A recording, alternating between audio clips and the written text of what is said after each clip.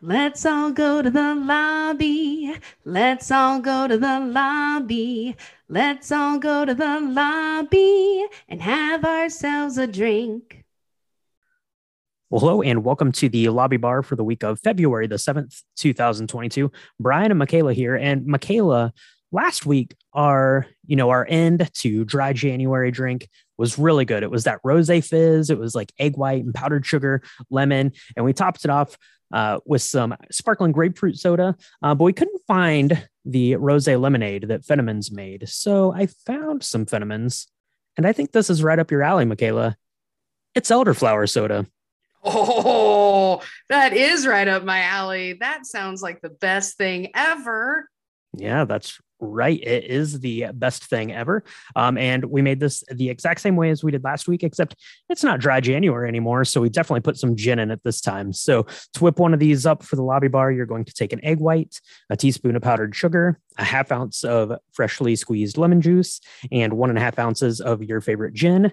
Shake that for about 30 seconds and then add some ice cubes. Shake it again until it's nice and cold and frothy. Pour that out into your coupe glass. And then you're going to just add your elderflower soda. You could really probably use any soda that you wanted. To each their own. To each their own. But we are doing elderflower because I know it is your favorite. And what better way to celebrate getting out of dry January than with some elderflower cocktail goodness? That is very true. And this is very delicious. I love it so much. I really like that we're doing some egg white stuff because I think it's fancy because it's kind of an neat ingredient to add. And it also adds that really silky, frothy kind of texture to the drink. And again, we talked about this last week, but don't be afraid to use it. Just make sure you dry shake it and then add ice and then shake it again. So it's nice and cold, frothy, silky rather than not. So this is amazing. Fentimans, I didn't realize they did elderflower soda as well as the rosé lemonade. So that's super cool.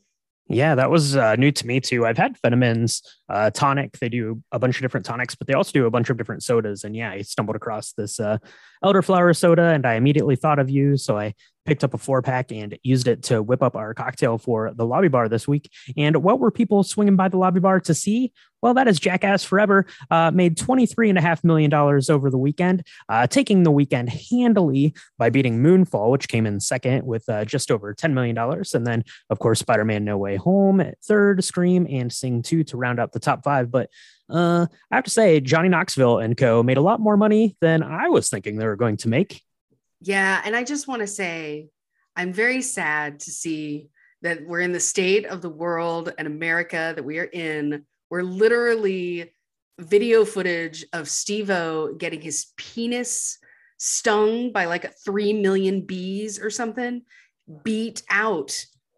The Moonfall, well, that's not actually that surprising, I suppose, but the No Way True. Home. I mean, I knew it was going to get knocked off its crown at some point or knocked off its throne, but I was really hoping it was going to be for something a little bit more cerebrally intelligent than that. But whatever world, that's fine. It's fine, America, fine. Whatever world. Yeah, that's true. I was a little surprised. We talked about it last week in the lobby bar and that we weren't sure what sort of reception this was going to get. But from everything that I've seen online, people that went to see it, I guess that were in, the headspace to see something. And maybe that's just what we need in the year 2022. Right. We just need to disconnect, to watch something a little mindless, and just to take our mind off of, everything else that's been going on, and to have a lovely elderflower fizz while we're at it. So actually, Jackass Forever, $23.5 million.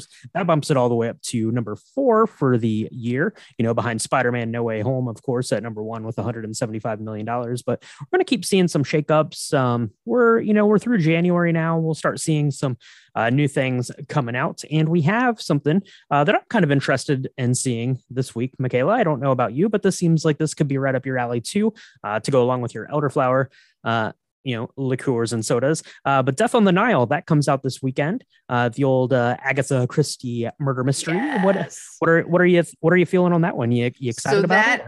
I am so excited about this. First of all, I love Kenneth Branagh. I love Gal Gadot. I love this cast is stellar, and this is my favorite story of Agatha Christie's with Hercule Poirot. Okay, who's Belgium, not French. And I'm so excited because this is my favorite story. I think they're going to take it in kind of a new direction with some of the characters. They're definitely going to be more inclusive as a cast than the story originally had, which I love. I'm glad that we're getting with the times with it, but we're also going to tell this really amazing story. I'm super excited. I hope it's great. I hope it is definitely better than what I heard Moonfall was. A lot of people I know went and saw it, and so it's not surprising that it did well. But it apparently was not as good as Don't Look Up. It was the comet space death movie that should not have been, or something, I guess. So I'm really hoping Death on the Nile does better, because I'm excited to see that one. Yeah, it should not have been. That could be. I don't know about Moonfall. That's not one that I was dying to get out and see, but I am excited to see Death on the Nile. I think it looks lush and vibrant and beautiful. So I think that it's at least going to look very nice. Like you said, that story is really, compelling and great. So I'm excited to see where that one goes. So I'll have to check that one out. And we have a couple others. We have Marry Me, which is a romantic comedy starring Jennifer Lopez and Owen Wilson. That's not one I'm that interested in seeing. And we also have one called Blacklight, which stars Liam Neeson. It's apparently an action thing. I was looking, the movie poster for it looks basically like it was a reject from like a Taken movie poster, and they just pulled that out and wrote Blacklight on top of it.